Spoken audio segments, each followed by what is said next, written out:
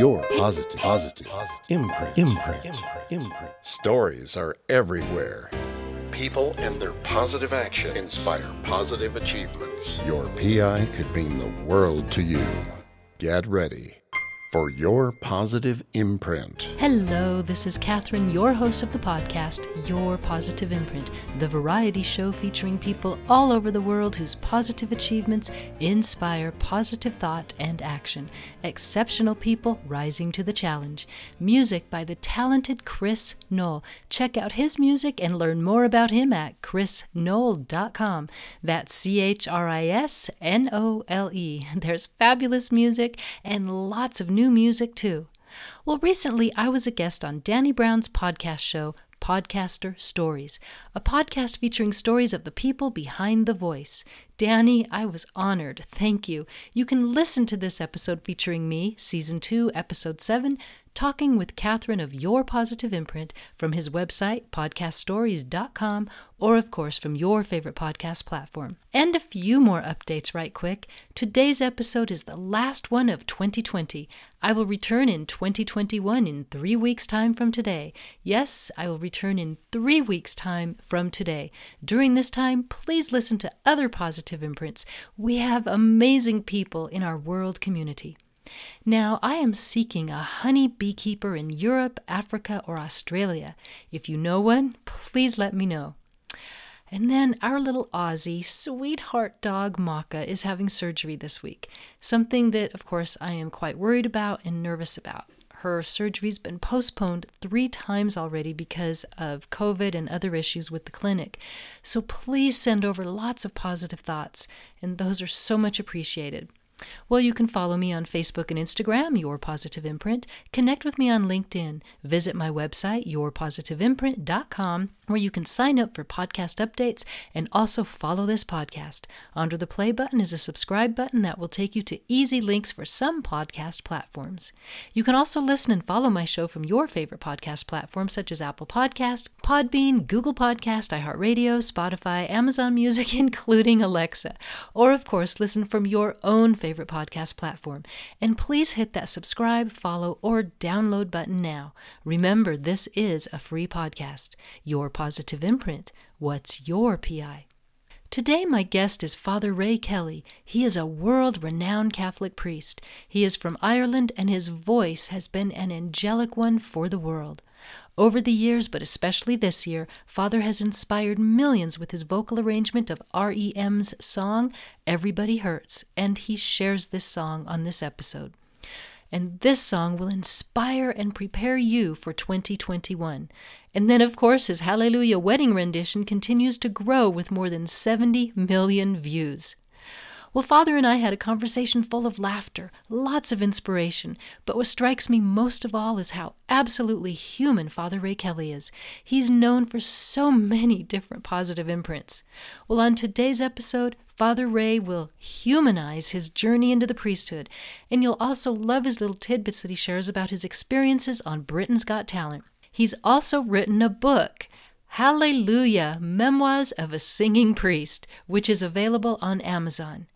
Now, I'm going to be giving away one book. If you'd like to be placed in the drawing, which will be held on January 4th, then please sign up. You can go to my website, yourpositiveimprint.com, and go to the Get in Touch menu and sign up for email updates by January 3rd.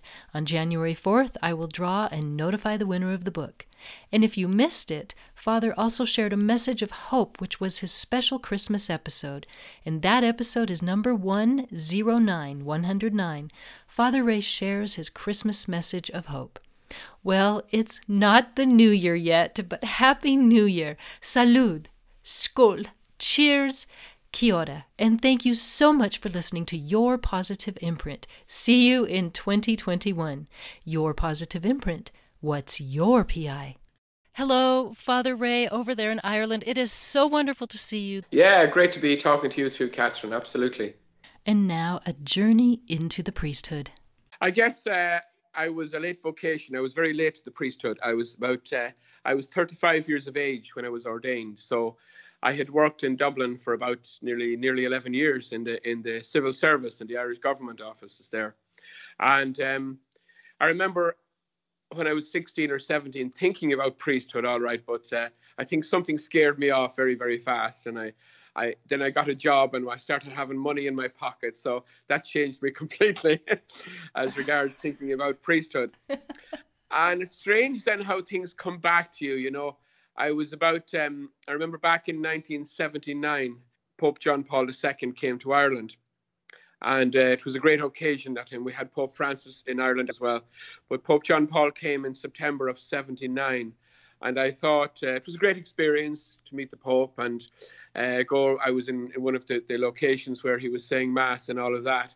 And then the following year, a group of us in Dublin, working in Dublin, part of the Catholic Youth Council, decided to pay a return visit to Rome to thank Pope John Paul for coming to Ireland. And so an organisation was set up where about 1,000 young people travelled over to Rome for a 9-day trip, a 9-day pilgrimage, if you like. And I was on that with a number of my friends from work as well. And that was a great experience in itself. We had met him in St. Peter's Square. And then he invited us out to Castel Gandolfo for a Mass with us. And then he invited us the following evening back to Castel Gandolfo again for a concert where he shared with us a talk. And then we put on a concert for him. And I remember singing at the time, I was one of the ones picked to entertain him. And I remember singing a song called Danny Boy. And afterwards, he presented me with the rosary beads, as he usually does to most people. And it was a great experience. And I got to photograph taken with him with our group as well. So thought no more about that. You know, that was fine, lovely experience and all that. And it's strange when I come back then, you've been Catholic now, you might be familiar with Lent, obviously, the season of Lent. And you know how we like to do little sacrifices or whatever, whether it's giving up sugar in your tea or your coffee, or whether it's going, as children, we'd be encouraged to go off sweets maybe or something. And remember when I was young, my father used to always make sure we'd get up and go to Mass during the mornings of Lent before school. So I kind of thought when I came back from Rome that time, you know, I must do something for Lent now this year, because I would have been a kind of a hit and miss Catholic, kind of go to Mass. When I was home at weekends, my mother and father were there, I'd go to Mass with them. But when I was back in Dublin, you know, I was in the big lights, the big city, you know, I'd more things to worry about than going to church on a Sunday or something like that. So anyway, I started going to Mass during the season of Lent, and the church was just across the road from where I worked. And I began to enjoy it. It was a lovely 20-minute, half-hour relaxing time, about 8 o'clock, 8:30 in the morning. And then I'd go into work after that and do my daily work. I suppose about maybe I went through the whole season of Lent, and Easter came then. And then I kind of missed it. And I says, maybe I'll continue to do that, you know. And thought no more about it. And just got up every morning a bit earlier and went to Mass. And I suppose maybe about 6 months into doing that, I began to have these thoughts in my head. And the thought was, Ray, you know, it was like somebody was speaking to you almost in your head. Ray, you know, you could be up there doing what that guy is doing. And that was the line. Ray, you could be up there doing, you know, what that guy is doing. I thought no more about it for a while. And I said, oh, no, you're definitely cracking up here now.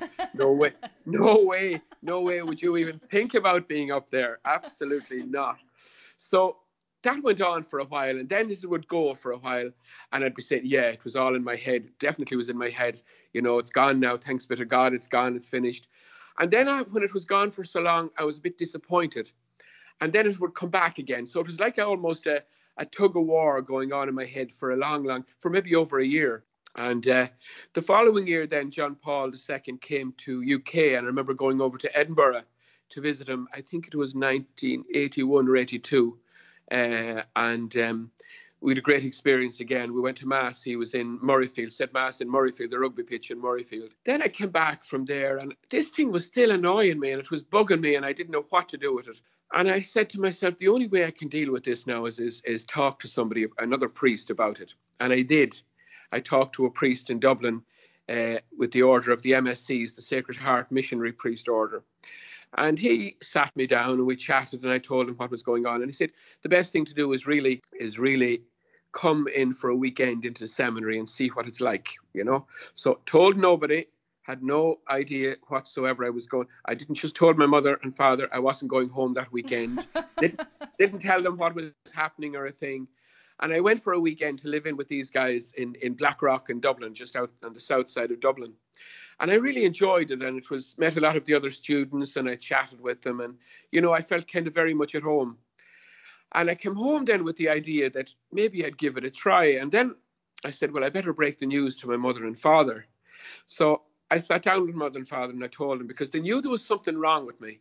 And they were worried in case maybe I was ill or something, and I didn't want to tell them, or that, So anyway, I sat down with my mother and father and explained to them what was going on. And my mother then said, well, her cousin, Father Joe Pettit, is a Kiltegan priest. I'm another missionary order, St. Patrick's Missionary Society. They have houses in the UK, as far as I know, and they have houses in America as well. And Father Joe was home from Nigeria on holidays, and he was visiting us, and my mother told him about what I was thinking. And he said, why don't you try Kiltegan, the order that we belong to? And I thought, well, maybe I would, and it's kind of like when you're looking for something, you shop around, basically, you want to get the best product. You want to go to the best place, So anyway, I met Father Joe and I contacted the Kiltegan Fathers, and Easter was coming up and they invited me to go for a few days to Kiltegan in County Wicklow, which is right in the mountains of County Wicklow. It's a beautiful area. And I went for what we call a live-in there, which would be, you go in from it was Holy Week, so I went in from about Holy Thursday up to Easter Sunday. And even driving into the place, it was so remote and so peaceful, and there was a lake and surrounded by fields and trees, and cows mooing in the field and animals all around. This is lovely. This is just now. And I kind of almost there and then I kind of made the decision, because I felt if I wanted to continue with this, I didn't want to be in Dublin as well, because I'd lived in Dublin for 11 years. And I kind of felt, well, it mightn't be good for my vocation if I'm really thinking about this, because I'd have my friends there still and they'd be coming to visit me and all of that. So I kind of felt that I better make the cut off as best I could. So that's what I exactly did. And told on all I think I only found out actually recently, my mother was trying to contact somebody to see would they try and get me to change my mind. But goodness. Well, you see, mothers would do that because she was, I was in the civil service. It was her responsibility. She got me the job initially after interviews and that, going for interviews. And it was like going back those years back in the 70s. If you got into the civil service, you were secure for life. You had a good pensionable job, no more hitches. You'd be able to get a mortgage, have your own car and all of that. And indeed, I had all that during my years there. But to give up all that now didn't make sense to my mother at all, So I suppose inadvertently she was trying to maybe get around it to persuade me not to go. But she didn't actually say it to me directly. But in the meantime, anyway, I did. I sold my house, I sold my car, I packed up my job, and I left for Kiltegan for September of 1982. And I spent 7 years. First year was a spiritual year in which you kind of learning about prayer. And there was 18 of us in the class. So I was the oldest probably. I was about 29 at the time. And we got on. It was my first experience as well of actually living in a community life, because I'd always been independent. I never went to a boarding school. I'd always either lived at home or in my own apartments in Dublin or whatever. So this was a whole new experience for me. And I suppose, in hindsight, looking back in it, I never really, only recent times, and I've started to write a book, right? And it was only when I was writing about all of this that I realized, the amount of actually what I did give up. But I never sort of gave myself a pat on the back now for doing anything like that or anything. I just felt that this was what I had to do. And I suppose, the power of God is unreal in all our lives. And I suppose power was working there. The Holy Spirit was working there all the time. And I just didn't recognize it. I just felt, this is what I have to do now. But I did give it, just try it for 1 year. And I said 1 year and 1 year only. And if this doesn't work out, I was lucky that I had my job to go back to. They were going to hold the job for me for 12 years, which was fantastic. For 12 years?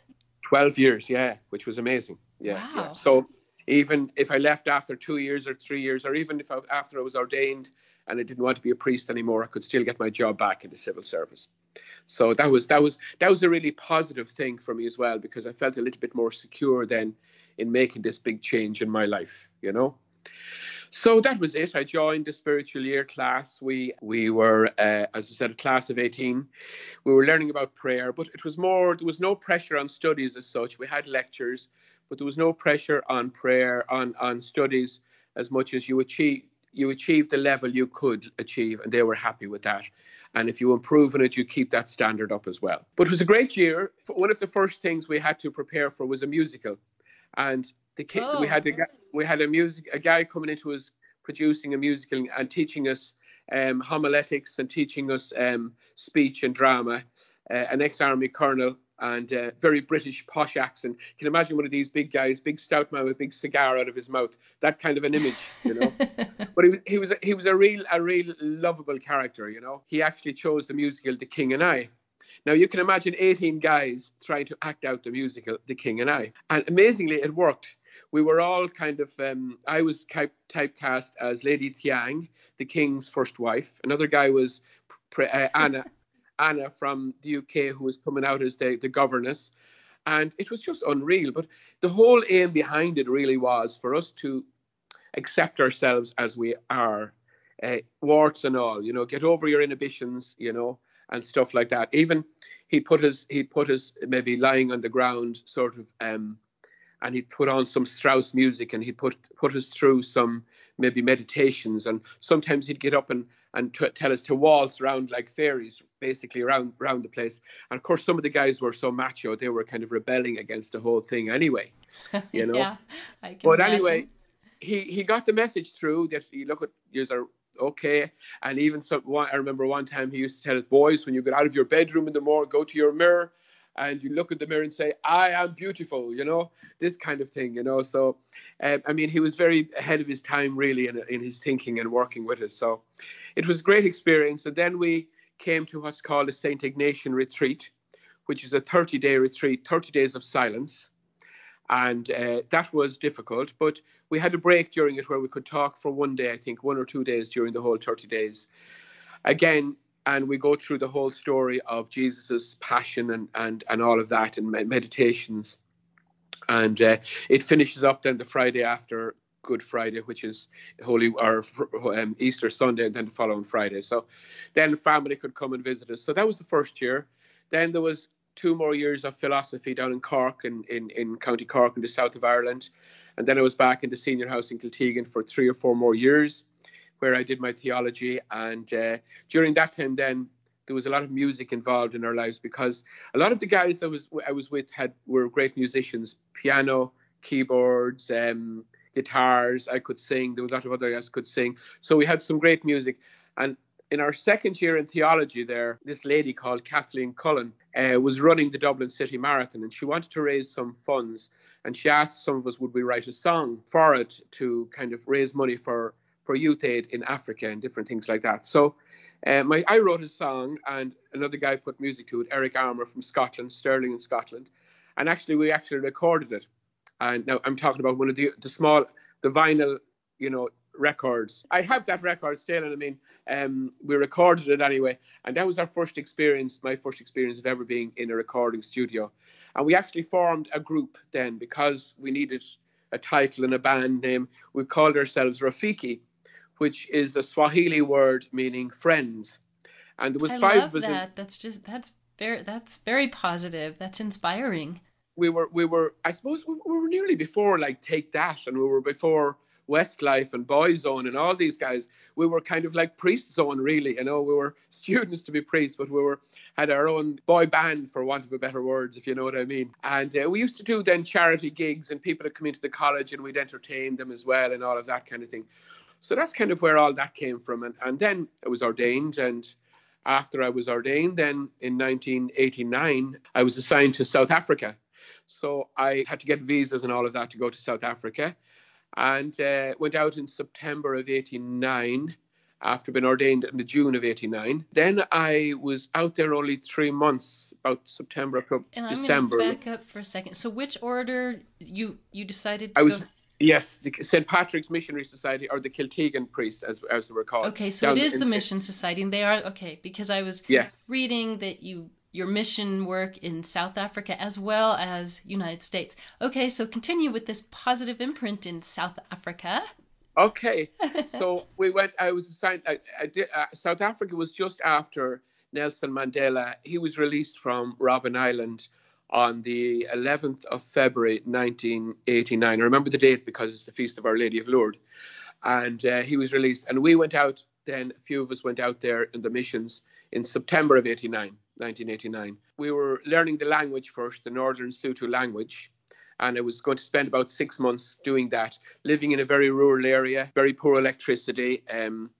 Batteries often had to go on for to have the lights on and stuff like that. You know, chargers or whatever we had available to us to keep things going. I was about 3 months into learning the language when, and now bearing in mind as well, that there was no mobile phones at this time. The only communication I had with home was a phone call if I made it through a landline, or else a letter.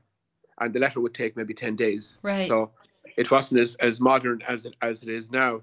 So I got a phone call from the diocesan office about the second week of December. My mother was on to say that my dad was very sick. They didn't know whether it was a brain tumor or Alzheimer's or what it was, but the doctors thought I should be told and maybe to get home because they were very uncertain. So I booked my flight home from Johannesburg, and I was living about 7 hours drive from Johannesburg, and I got the flight there in Joburg and got home to Dublin. My dad was eventually diagnosed with a brain tumor, and he was given 3 to 6 months, and he actually died on the 14th of February the following year, which was a few months. He only got a few months, really. You know, he'd a brain tumor. So I'm so sorry, but I'm glad that you were able to fly back and be with the family. Absolutely, it was very, very meaningful and very special. Absolutely. And you know, I know he was very excited actually around the time I was ordained, which was really only 6-7 months before all that. You know, he was very excited over me being a priest, and you know, I suppose, you know, I was so thrilled that he actually lived to see that as well, you know. But anyway, after my dad died in February of 1990, I stayed at home with Mum for a while, and we organised everything, my father's grave and the headstone and what you do. And then I went back around April of 1990, and it was only back then 3 months when the phone rang again. This time it was my mother. She was very ill. She was after getting a heart attack, and it was touch and go for her. So I really didn't know what to do because I was so far away, and, you know, I felt guilty about having to go home again because I was only back a few months. And then the cost of flights and everything like that. So I remember 2 Franciscan nuns come into me, and I was really upset at the time. And they said to me, "What's wrong?" And I explained to them. They said, "For God's sake, go and book up your flight and go home and be with your mother. If she lives, great, she can come back to us. But if she dies, at least you'll be with her." So I did that, and I went home. And I spent a month with her. She survived. She only died then in 2004, which would have been nearly 12, 14 years later anyway, you know.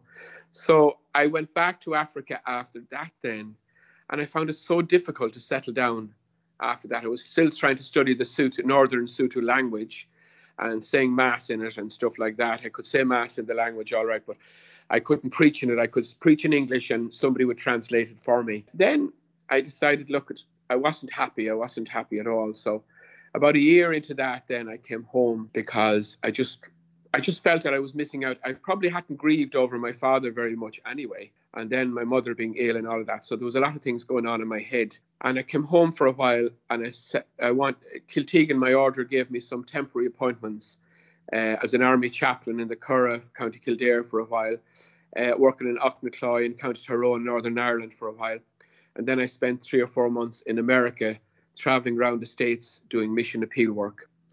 Mission appeal work, it's like you go into a parish, the parish would be notified, or they'd be told in advance, the parish priest would be notified that there was a missionary priest, Father Ray Kelly, was coming to promote his society, the Kiltegan Fathers, and to raise money for them, to raise dollars for them in their work in Africa. I would then drive off from my location in America and maybe drive to, I remember, that time I had no fear of driving on the other side of the road either. When you're a lot younger, now I wouldn't do it. I don't think I'd do it. But I drove through Harlem, I drove through the States, I drove through New York, I drove to Cape Cod, I drove all over California, down into Phoenix and Arizona. You know, I just was no problem. You get into the car. The beauty of the work was my working week was Saturday and Sunday, but my weekend was Monday to Friday. So I had a 5-day weekend. Fun. That's nice, yeah. You can sing a lot of songs on the road too. Definitely. definitely. It was amazing, because then, okay, I'd leave the parish on a Sunday evening, head back to my headquarters, and maybe Monday or Tuesday I'd head off then for sightseeing all around the States and spend a few days touring around, and back to another parish then on Friday evening again, and that kind of thing. So it was great. So I had about 3 or 4 months of that as well. And then I came back to Ireland and I had more temporary appointments. And I was kind of getting tired of temporary appointments because you never really settle anywhere when you're just going from A to B all the time. So I felt I needed something more long term. And I applied to my bishop in the Diocese of Meath, where I am here now, Bishop Smith. And is actually a native of my parish here in Oldcastle, where I'm based as well. He only retired quite recently there, but I applied to him, and he actually ordained me as well back in June of 1989. I applied to him, and my superiors in Kiltegan were happy enough that I joined the diocese for a couple of years and see what it was like. And so I did that. Did you move from a order priest to an archdiocesan priest? Yeah, exactly. Okay. But I was still attached to the Kiltegan Fathers until I could make up my mind. And about 2 years into working in my diocese here, I decided to be incardinated, which means you leave the society, the order, and you join the diocese. And that application has to go through Rome as well, but it's a formality, really, it's a formality, So I was in Meath Diocese now, and I worked in Navan in County Meath, which is a big town about 40 minutes drive from where I am now. And I worked there for 9 years, which I loved. There was 5 priests there with me, 4 priests and myself working in the parish, and did a great musical society in the town, and I became part of that. Performed in shows like Jesus Christ Superstar, Joseph and the Amazing, Guys and Dolls. What parts did you play? In Joseph, I played Joseph Reuben, one of the brothers. In Jesus Christ Superstar, I played Simon Peter. And in Guys and Dolls, I played Nicely, Nicely Johnson, the big song, Sit Down, Sit Down, Sit Down, Sit Down, Sit Down, You're Rocking the Boat. You remember that one? Yes. I don't know whether you do or not, but anyway. No, yes, and I'm right now I have What's the Buzz? Tell me what's happening. What's the there buzz? You go. So. But it was a great. Oh yeah, I was in Fiddler on the Roof as well, and I was Mottle the tailor, which is the guy that falls in love and gets married to one of the daughters of Tevier. That was a great show as well. I was kind of a real sort of fragile character, but had some great songs in that show as well. And then I was, after 9 years in Navan, I looked for a transfer down nearer to home because my mother wasn't too well. And then I was in a parish about 15 minutes drive from my home place, and I was about a year or two there when my mother died in 2004. And I stayed there for another 2 years, and then the bishop appointed me parish priest here in Oldcastle, where I am today. And I'm 12 on my 13th year here in this parish now. What is one of your absolute favorite, I don't know if I want to use the word favorite, but one of the most inspirational sermons that you remember giving, that you felt that you really inspired your parishioners, your congregation? Oh gosh, that's a that's a hard question. I don't know. Usually, I think I find I can. My homilies, particularly at funerals, can be very meaningful, and I put a lot of work into them in preparing them with families and talking about the person who has died, and I know people find comfort in them, and that particularly funerals. People just need to, you don't get the full story all the time about a person, but you kind of share with them as much as possible about the life they lived and the goodness that was in each of us. And I mean, that's always my theory, that there is so much goodness in each one of us, that we are good people doing the best we can and trying to, live the good, positive life that we can. But I suppose I remind people as well that there are always people out there to knock us and to put us down and to make us feel lesser than we actually are.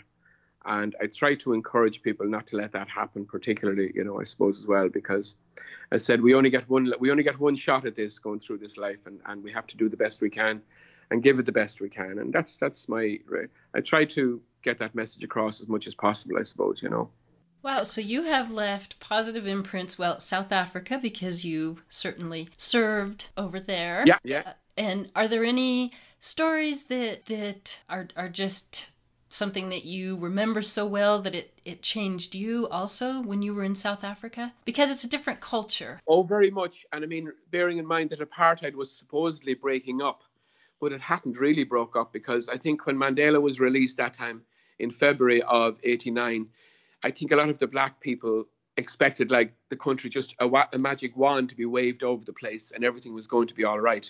Father was sent down to South Africa to serve the people there. When he arrived, apartheid was supposed to have been breaking up, but Father was experiencing quite a number of situations where segregation was still taking place. It was stressful for him because he did not know how to change things. I suppose one or two of the things that really shocked me when I went there first was that I remember going to the bank one day, and there was a separate queue for black people and a separate queue for white people. So there was a massive queue out the door. So I just presumed you joined the queue, and some of the people behind the desk in the bank saw me, and they called me forward and they said, come up here. And she actually dealt with me straight away. And it was only when I came out I actually realized, there was actually a separate queue for white people and a separate queue for black people. Was that had to have been something very stressful to have witnessed. It was. I don't know, for some reason there was no way around it at the time. There was just, that was it. And there were a few eye-openers for me, really, in South Africa in those times, And now we're talking about 30 years later, and it's still not all right. It's still, people are still struggling, and in Soweto and in townships all over the country there. But I suppose some of the things that struck me were at the time, like I had to live in a white town. I couldn't live among the black people. Oh my goodness. Well, could you serve them? Oh yeah, I could serve them. Oh yeah, I could. I was able to drive out to the different parishes. We had about 19 churches in our parish. So you would touch base with most of them maybe over a monthly period, maybe once a month, for services, for mass, for baptisms, for first communions and all of that, weddings, whatever had to go on as you would carry out in the church. So, you might, the first Sunday of the month would be one place, the second Sunday would be another place, and you'd go around them all. You could have 2 or 3 locations each Sunday or maybe Saturday evening, and then you were working in the heat as well. So it was fairly heavy going, I have to say now, And then not only that, but there was actually 3 languages in my parish.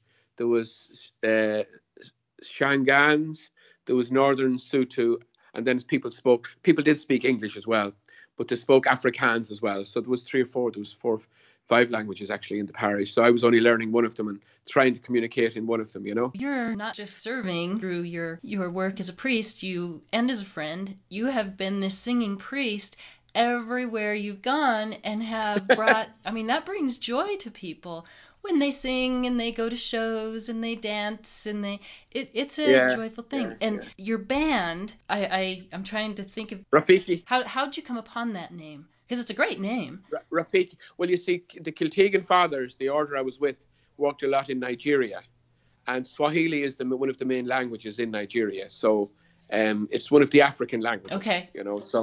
So we thought about it for a while and we said, well, let's come up with something African, because we were doing this for Africa anyway, Okay. Did you sing when you were growing up? We were a very musical family, though. My mum and my mother played the piano and sung. My father played the accordion. My brother's musical. My sisters were musical. As kids growing up, we were almost like little showpieces. When we'd go and visit some of the aunts or the uncles, we'd always be pushed out there. Go and sing a song for your Auntie Mary or your Uncle John or something like that. Oh yeah. So we were shoved out there like to perform, And it's strange. One of the songs I always used to sing, and when they got to know about it, everyone used to ask me, was a song called The White Rose of Athens. Did you ever hear that song? I do not think I have. Hey, there you go. Check that one out. Did you ever hear of a singer called Nana Mouskouri? No. Greek. She's Greek. Okay, I will have to. You better check that one out. I will check that one out. Yeah, that was, Ray, Father, well, I wasn't a priest. And Ray, you have to sing The White Rose of Athens. You have to sing The White Rose of Athens. And at that time, you see, I had a kind of a falsetto voice. So I kind of could sing almost like Freddie Mercury, very high, go up to those notes. And I used to use that voice more than any other. I didn't even know I had actually a tenor voice, a good tenor voice. And you have a wonderful one. Until much later in life. And when I discovered that, then now I can actually bring the two together with songs and music as well, which is great. Father shares some of his experiences with his time on Britain's Got Talent. I didn't really want to do it, but these ITV in UK, like most places, probably in the US as well, they do a lot of scouting from watching things on YouTube and stuff like that. So I actually they were on to me for a while about possibility of entering the competition. And I said, no way. I says, no way would I do it, because I says, it's all about, I always feel it's all about the judges. And anyway, I wouldn't have the courage to get up and sing in front of Simon Cowell. Yeah. No way. I said, not at this stage of my life, you know, and I don't need that. I don't need that kind of pressure. And they said, well, we promise you'll have a very positive experience about it. And I didn't have to go through the initial auditions. I was straight into the audition in the London Palladium with 3,000 or 4,000 people, I think, and then the 4 judges as well. And we decided on the song to sing "Everybody Hurts" because I knew I could sing it pretty good, and it's a very meaningful song. It was very meaningful. And when you say we decided, is this someone from the show, a producer from the show? Okay. Yeah, well, the show, but as well as that, I had recorded that song. It's on my album, one of my albums, Where I Belong album, you know, the song. And they probably heard it from that as well. And it's a beautiful version of it, you know, and they probably heard that and they said, let's go with this, you know. So with that in mind, then I went over to London, when I went over. And you go through the whole procedure of signing contracts and meeting ITV1, ITV2, ITV3, all the different TV stations. They all want interviews. And then I went out and performed the song. And I genuinely wasn't. I kind of thought, well, sure, I give it a shot. And if I get 4 or 5 minutes on TV exposure, it'll be worth it for that anyway. You know, that was my ambition. After that, it doesn't matter what happens. So I sung the song. Interestingly enough, what you saw and what you see on YouTube and what I sung were slightly different, because the song is about 5 minutes long, but they actually cut it down to about 2 minutes. So, that's interesting. Yeah, the song. So when you sing a song and the full story of the song, obviously you get more emotional into it. But they brought out the best bits of it, in fairness, you know, and in the ITV, because that's what they do, cut and paste anyway, you know. So, but there was after I'd finished the song, and I knew, well, the judges were. It's kind of like, you know, well, by watching them, that you have them, that they're listening, they're intent in what they're hearing, and the audience as well. And there was almost like, it was like, as somebody said, I almost like had them in a trance, but I didn't kind of see it like that. But in hindsight, you could see that they really were tuning into what I was singing. When I'd finished the song, there was a pause for about 3, maybe 4 seconds. I noticed that. And it was like, I thought, and that 3 or 4 seconds, I was thinking, I'll walk off the stage now and forget this ever happened, because I didn't know what. There was just like silence. And I said, let me out of here. And I didn't know what to do. But I knew I had, because I've watched the program, and I knew they'd have to make some comment. And I kind of said, okay, hit me with it. So, and that's the way I felt, hit me with it. And then Simon Cowell stands up and starts cheering, and a round of applause, and the other 3 judges and the London Palladium just erupt then. Because it's almost like, you know, they were waiting for the god of judges to give them permission to do it, but they wanted to do it. They wanted to do it, and they were almost ready. They didn't want to hold back, but yet they were waiting for the god of gods, judges, to get up and lead this. And he did. And then there was an eruption of standing ovations after that, you know, which I was blown away by. Then I wasn't nervous singing the song. Then I began to shake and get nervous. Aww. Absolutely. Wow. And now the exorcism question in the beginning, which I thought was that a planned thing, or did Simon totally off the cuff? Again, there was a bit more in it, because Simon, I think there was when Simon said, do exorcisms, and I says, yeah, have you somebody in mind? But they cut that line out, and they left in the bit where, we can work on, because Simon did look over at David and he says David, but they left that bit out, and then they have me coming in and saying, we can work on David whenever you want to, yeah. You know. Well, it certainly brought out the humorous part of you. It sure did, yeah. Yeah, Well, that was interesting, and then it kind of all went from there as far as your record. Well, you had records out before that. Yeah, I've recorded an album after the Hallelujah story. They actually built a recording studio for me here in the house to record the album, and Universal Music signed me up. Universal International signed me up, and we recorded the album here in my house. And then I went over to Vienna tweet it for about a week just to do the final polishing off of it. The guys who produced it were from Vienna. They were quite happy to be spent nearly a month here in Ireland with me working on the album, and that was great. It was an amazing experience. I never thought it was going to happen to me. Here I was, a 60-year-old guy at the time, and this all happening to you, you know. But that's so inspiring that it did, and it's what is so positive about this is how you are you. Your parishioners in your congregation, they absolutely love you, and it didn't change you except for the better to bring more positive actions and to inspire more positive achievements into our world. And I think that is remarkable. Yeah, I mean, I suppose, you know, looking back on it, I didn't think I was doing anything great because what I was doing, I love doing, and I love to sing, you know. So, you know, for me to get the opportunity to sing and to record was a great experience.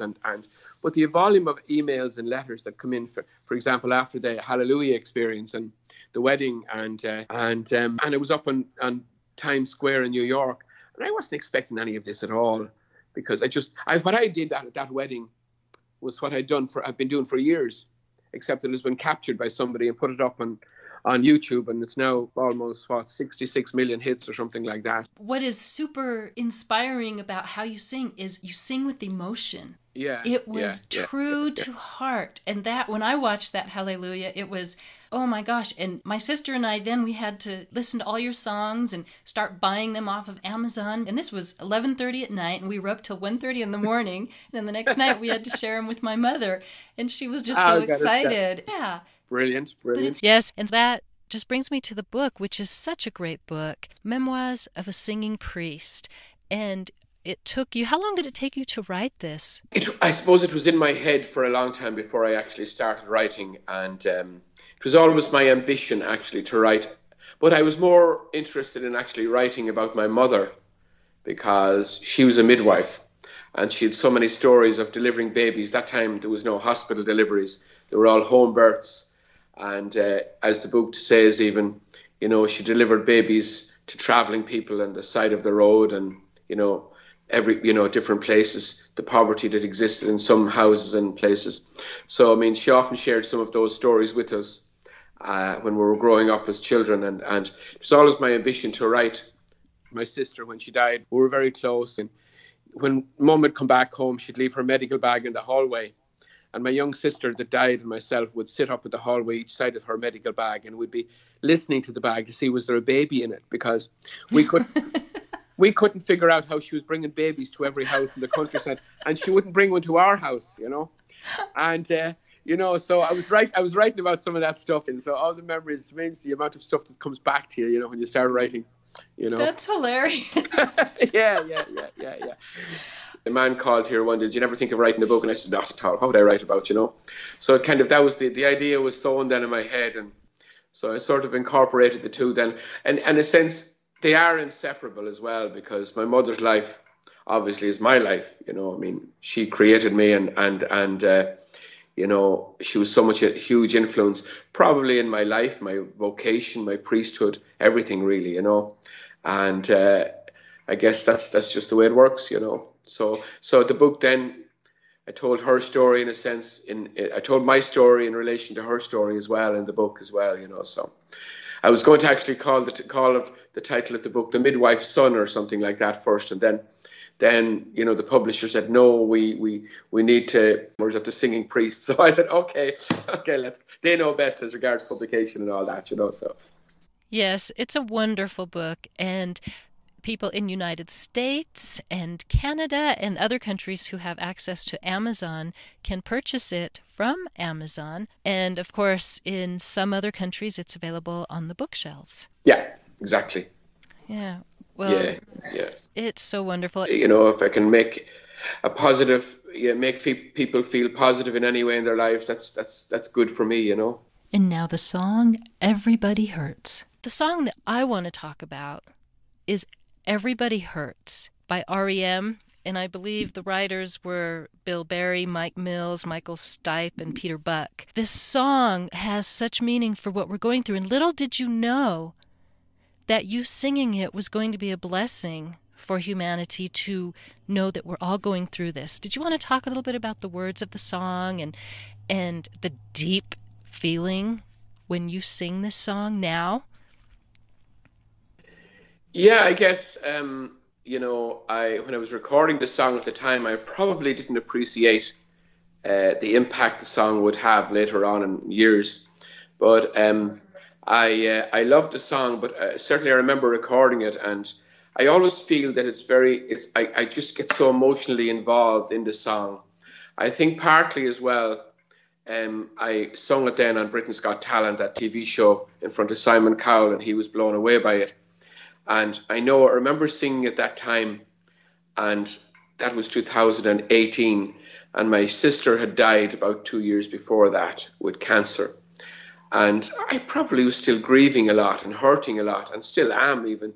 I don't think it ever leaves you, I think you learn to get on with life, but it never really leaves you, And I always carry a photograph of her in my wallet and my phone as well, just everywhere I go. And I remember going, before I went out on the stage that time to sing that song, I looked at the photograph and I just said, Reg, this is for you. You start rooting for me now for this. You're up there, I'm down here. And I felt the emotion straight away then. Watching it back afterwards, I probably didn't realize I could create such emotion, but I guess it was there from those feelings.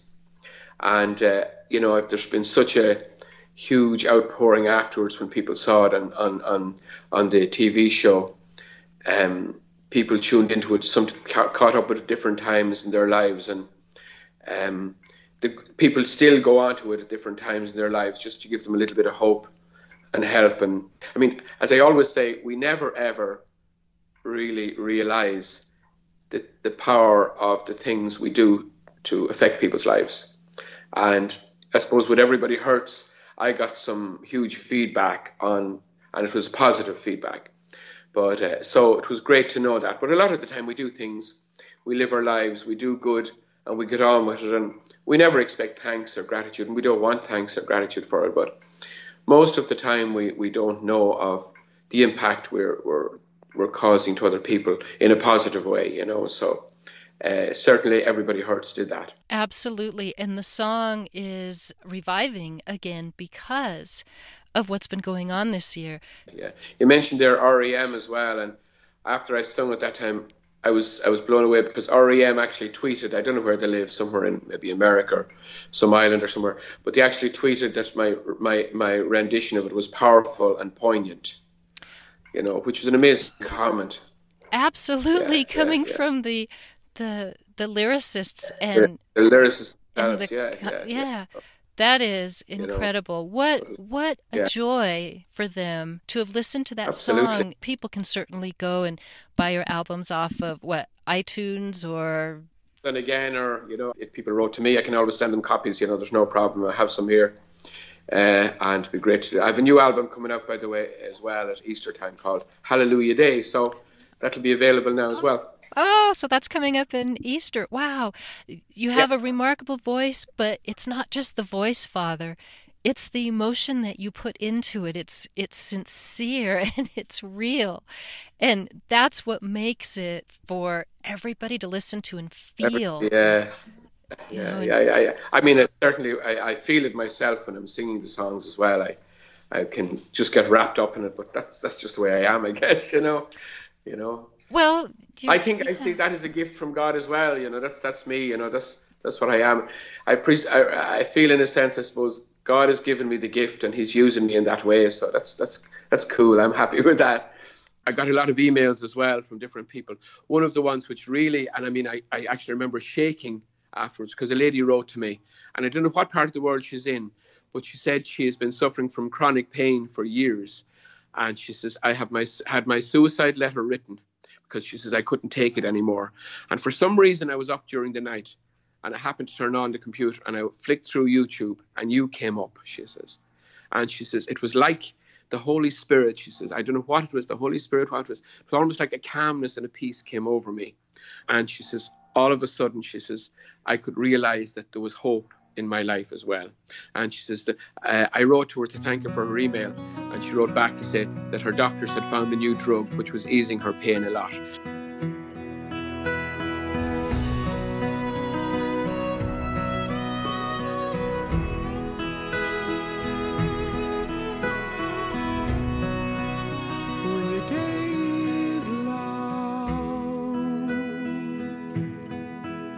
And the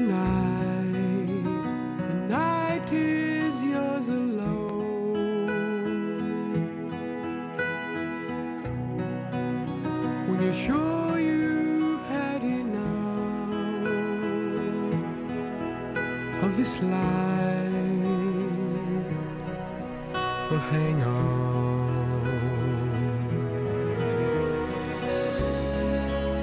Don't let yourself go.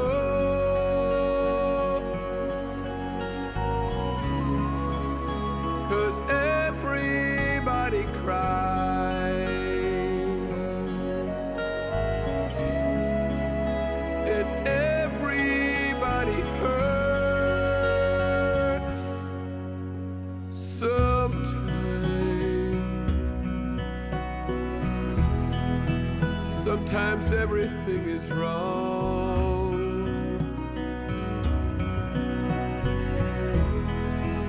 Now it's time to sing along when your day is not alone.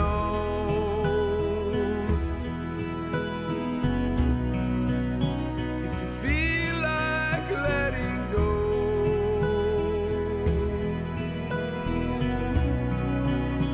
if you think you've had too much of this life,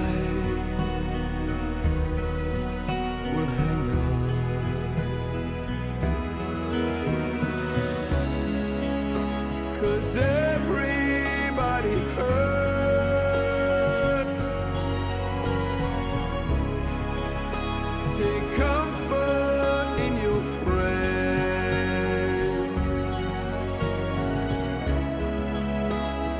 Everybody hurts.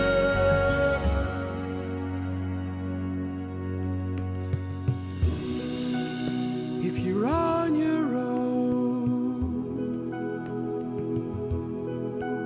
in this life, the days and the nights are long. When you think you've had too much of this life to hang on.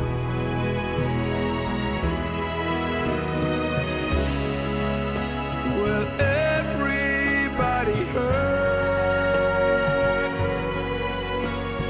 Sometimes everybody cries. Everybody hurts. Sometimes everybody hurts sometime. Well, hang on. Hold on. Hold on. So hold on. Hold on. Hold on. Hold on. Hold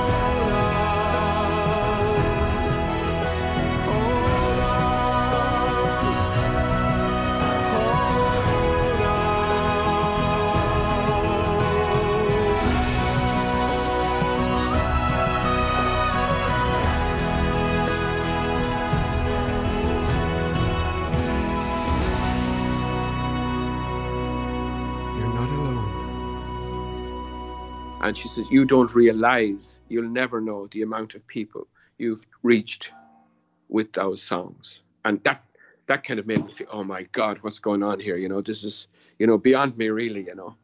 Well, you are such a delightful person and just so inspiring. And you were so heartfelt when you talked about your sister, the loss of your sister. Yeah. And so sorry over that. Death is just a difficult thing for everybody. And I Yeah. really like what you said in the beginning of this podcast, or somewhere in the beginning, when you were talking about how you needed to be home with your family when you were out in South Africa. And that, I think that there is another positive imprint, that people are inspired, that it's okay to want to be with the family, to keep those bonds together, even though you have a commitment elsewhere, but to know that you're just an ordinary person like the rest of the world, but you are inspiring others. Yeah, I would like to, as I said, I don't see it that way at all. I just do the job I do. It's strange. I think when I went to South Africa and went for the missionary order, going back all those years ago, I felt that, well, it's all or nothing. I had to give it everything. And I suppose afterwards, when I was out there, I realized, well, I don't have to. You can still give a lot, but you don't have to give everything. I could still come home and work and be a priest and do a job and do an inspiring job, and still be at home with family and people I love. And because I suppose, in a sense, when you have the people that you love around you and are with you, then I think you do all the more, because it's them that support you at the end of the day more than anybody else. That's heartwarming. I'm happy. That was a lovely interview. It was lovely to meet you, to talk to you as well, and I really, it's strange. It's lovely to share the story when I don't get that often to share it now, because everybody knows about it. So a lot of people don't ask me about it anymore. So it's actually lovely to go back on those years. And people really want to hear joyful stories. Good stories, absolutely. It's very important. As I say, we only got one journey. We have to do the best we can. And well, Father, everybody hurts. Thank you so much for your love, service, and hope. Thank you so much, Father, for everything that you do. Thanks, Catherine. Lovely to talk to you. So much enjoyed it. God bless, Catherine. Again, my website, yourpositiveimprint.com. And don't forget to hit that subscribe, follow, or download button now. Your Positive Imprint. What's your PI?